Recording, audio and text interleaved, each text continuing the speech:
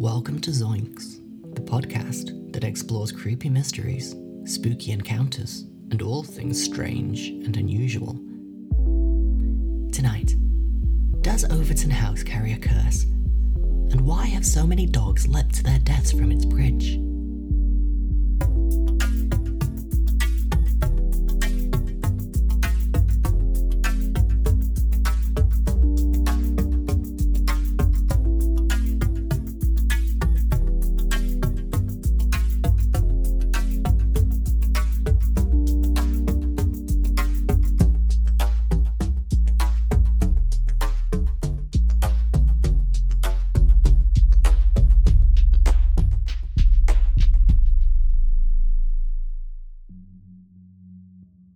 Overton House sits in West Dunbartonshire in Scotland.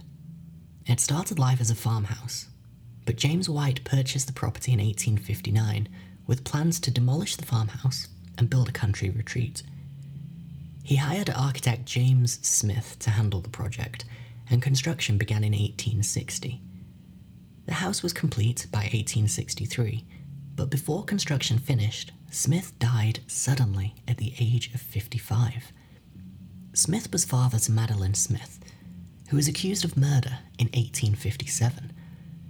After her ex-lover had blackmailed her, Madeline was spotted buying arsenic shortly before said ex-lover was found dead from arsenic poisoning. Madeline was ultimately found not guilty, but the trial took its toll on the family, and public opinion was not friendly to Madeline, who ultimately had to change her name and relocate to the States. The stress of his daughter's trial is said to have contributed to Smith's premature death, the first unfortunate event to be linked to Overton House. The house was finished without Smith in 1863, although the White family had already been living there for a year by that point. James White died in 1884, and the house passed to his son John, although he wouldn't do anything with the house until his mother passed away in 1891. John then moved in and set to work on his plans to expand. He acquired more land, but the plots of land he now owned were separated by water, so he had a bridge constructed to link them. John White died in 1908, and his grieving widow continued to live at the house until she died herself in 1931. The couple had no children, so the house passed to a more distant relative, Douglas White, who gave the house to the people of Dunbarton in 1938. The house then underwent many different uses, including a long stint as a maternity hospital.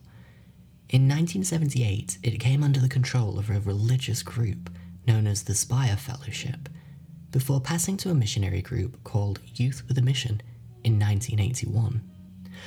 Youth with a Mission would operate out of Overton House until the Christian group left in 1994.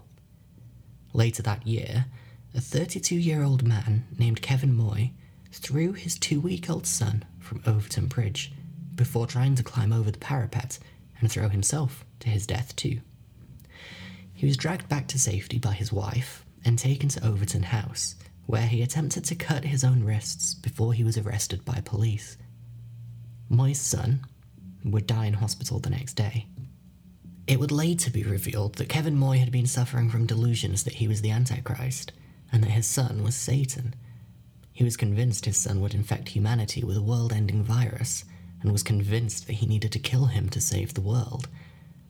Moy would ultimately be found not guilty of the murder, as he was found to have been mentally ill at the time of the crime. But, despite the many tragic coincidences in Overton's orbit, the thing that would shoot the house and its adjoining bridge to worldwide notoriety would be something much, much more bizarre. In 2005, came the first online reports that multiple dogs had leapt to their deaths from Overton Bridge, and a year later, a Daily Mail article brought this to much wider attention. The details on this phenomenon vary wildly, with reported numbers being anywhere from 50 to 600 dogs. But what all sources do agree on is this: dogs who cross the bridge often grow agitated and leap up over the wall of the bridge, falling 50 feet to the embankment below. Some have said that a scent must be attracting the dogs, while others think there's a more supernatural explanation. such as the ghost of grieving Lady Overton, now known to locals as the White Lady. Some have said that a scent must be attracting the dogs, while others think there's a more supernatural explanation, such as the ghost of the grieving Lady Overton, who is now known to locals as the White Lady. But what is the truth? We'll discuss theories right after this.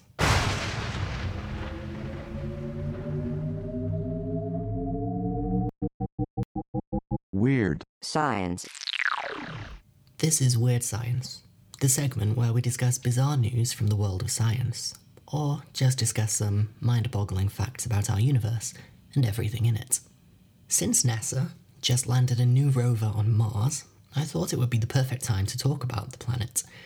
There's so many amazing facts about Mars, but the thing that really captures everybody's imagination is the idea of terraforming the planet so that humans could one day live there.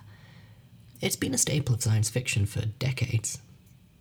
But is it really possible? Well, one of the main barriers is the low temperature on the surface of Mars, as well as the chemical makeup of the atmosphere and the atmosphere's low pressure, which is less than 1% of sea level pressure on Earth. The silver lining of climate change here on Earth is that it proves pretty conclusively that humans can affect great change to a planet's environment. So there are certainly ways that Mars's atmosphere could be changed for human use. Greenhouse gases like chlorofluorocarbons, that's CFCs, the kind of chemicals that you use to find in things like hairspray, they could be released into the atmosphere to begin a warming process. And as the planet heats, it would free up carbon dioxide that is currently locked in ice, and that would further contribute to the warming. If the heating of the planet then resulted in liquid water, we might be able to begin growing plants in order to add more oxygen to the atmosphere. But even if we prove successful in heating the planet and changing the chemical makeup of the atmosphere, we would still need higher pressure at the surface, and that's going to require a much more massive atmosphere than Earth's, as Mars's gravity is only about 38% that of Earth's. Then there's the lack of a magnetosphere. Here on Earth, the planet's magnetic field protects our atmosphere from solar storms. But a planet like Mars has no such protection, making the atmosphere much more vulnerable. We would probably need that protection to have any hope of a stable atmosphere over a long period of time, otherwise the atmosphere might just be worn away and disappear into space. So, how do we make that happen? Well, Earth's magnetic field is generated by electrical currents in the liquid outer core, created by the rotation of the planet. Weak magnetic fields have been detected on portions of Mars, indicating that the planet did once have a functioning magnetosphere, which ceased to be active several billion years ago. Some ideas have been proposed to restart Mars's core and get it generating magnetic fields again, such as a nuclear detonation deep within the planet. But, of course, by this point we're deep in conjecture and entering sci-fi territory. In reality, something like restarting the core of a now dead planet would probably be beyond any technology we could develop. But then, who knows? If, however, we presume for the sake of argument that we can restart the core, change the atmospheric pressure and composition, release some liquid water and grow some food so that humans can live and breathe on the surface of Mars, well, there's still the problem of gravity. No matter what we accomplish on Mars, the lower gravity will always be an issue for our Earth-grown biology. Our bodies are designed to withstand the forces you find here on Earth, and we know from analysing the health of astronauts who visit the International Space Station that a lack of gravity can have pretty serious health effects. Because of this, if we ever travel to Mars, it's likely that the individuals will be limited to short trips before returning to Earth at the earliest possibility to minimise the negative effects. Or, alternatively, if we find that we're able to adjust and adapt to the gravity of Mars, it's possible that the dangers of changing the gravities our bodies live with will render any settlement on Mars a permanent relocation. And if that's the case, it brings up a whole load of moral questions. How do we feel about permanently splitting off a group of humans? If they successfully colonize and go on to have children who thrive on the red planet, how might that change their biology? How might our two groups differ and differentiate as hundreds of thousands of years pass with 250 million miles between us? Incidentally, these questions formed the basis of a novel that I stumbled across in one of those donation bins, and I highly recommend it. It's called To Open the Sky by Robert Silverberg, and it explores what happens to human society, biology, and religion when the species is split into 3 factions spread across the solar system. I'm glad I stumbled across it, so if you can find a copy, check it out. And of course, if you find all of this interesting, I recommend getting online and looking into it further. I am no scientist, and a lot of this is way beyond my level of understanding. Everything I've given here is just an explain like I'm 5 Cliff Notes version, and my understanding isn't necessarily scientifically accurate. But it's all very interesting to think about, isn't it? Anyway, now that we've had a breather, let's dive into some theories about what might be happening at Overton House.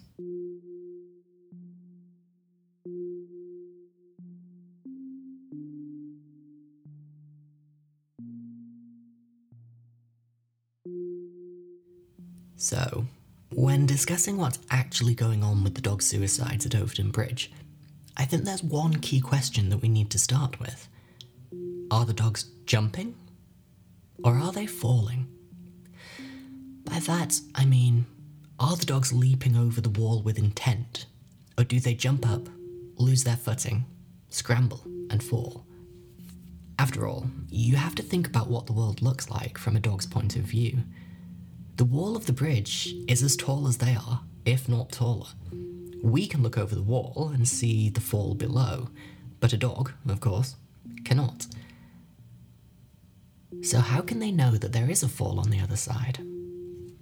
From the point of view of a dog, the wall may look like a raised surface, one they attempt to jump on, expecting firm footing, and it's only after they've landed that they discover the wall quickly tapers off into a 50-foot drop.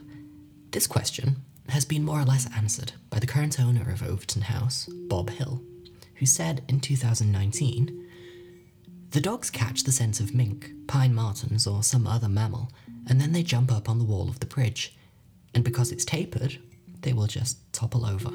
Hill has reportedly witnessed many of these dog suicides, and his eyewitness account certainly seems to correspond with the idea that the dogs are falling unintentionally.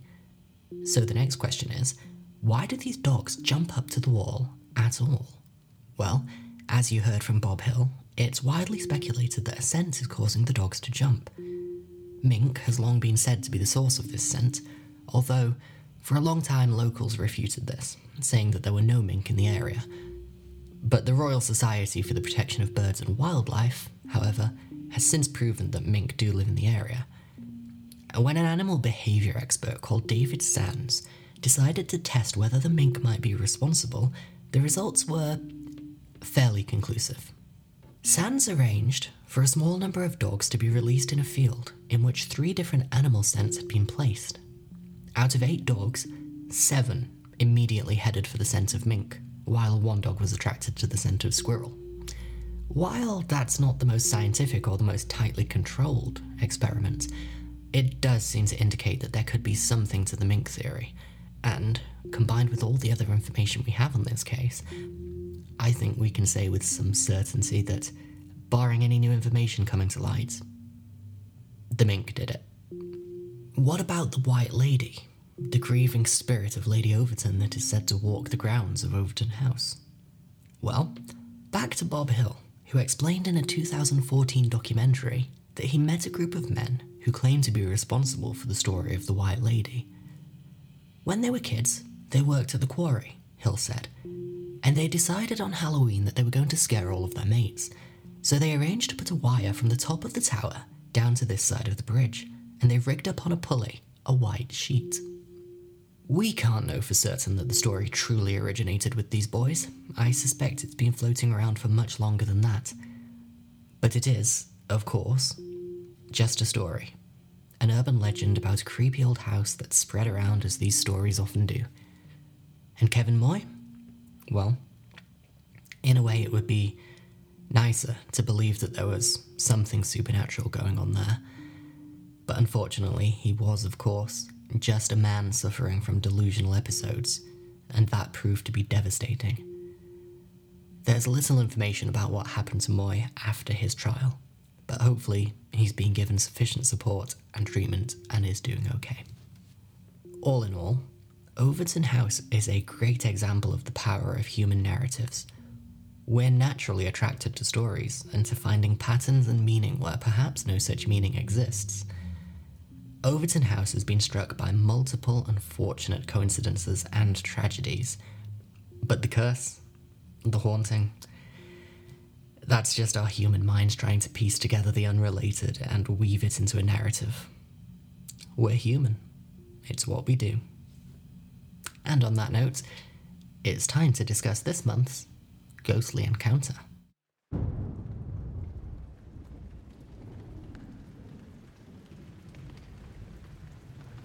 Tonight's ghost might not be one you've heard of, but she's definitely one you've seen, as our spooky encounter for this episode concerns what is probably the most famous ghost photograph ever taken.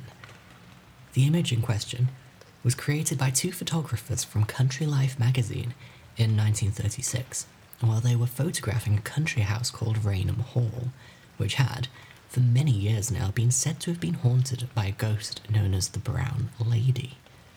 Hubert C. Provand and his assistant, Inder Shearer, were setting up a shot of the home's main staircase. Provand was under the blackout cloth, setting up the camera, when Shearer reportedly saw a vaporous form gliding down the stairs.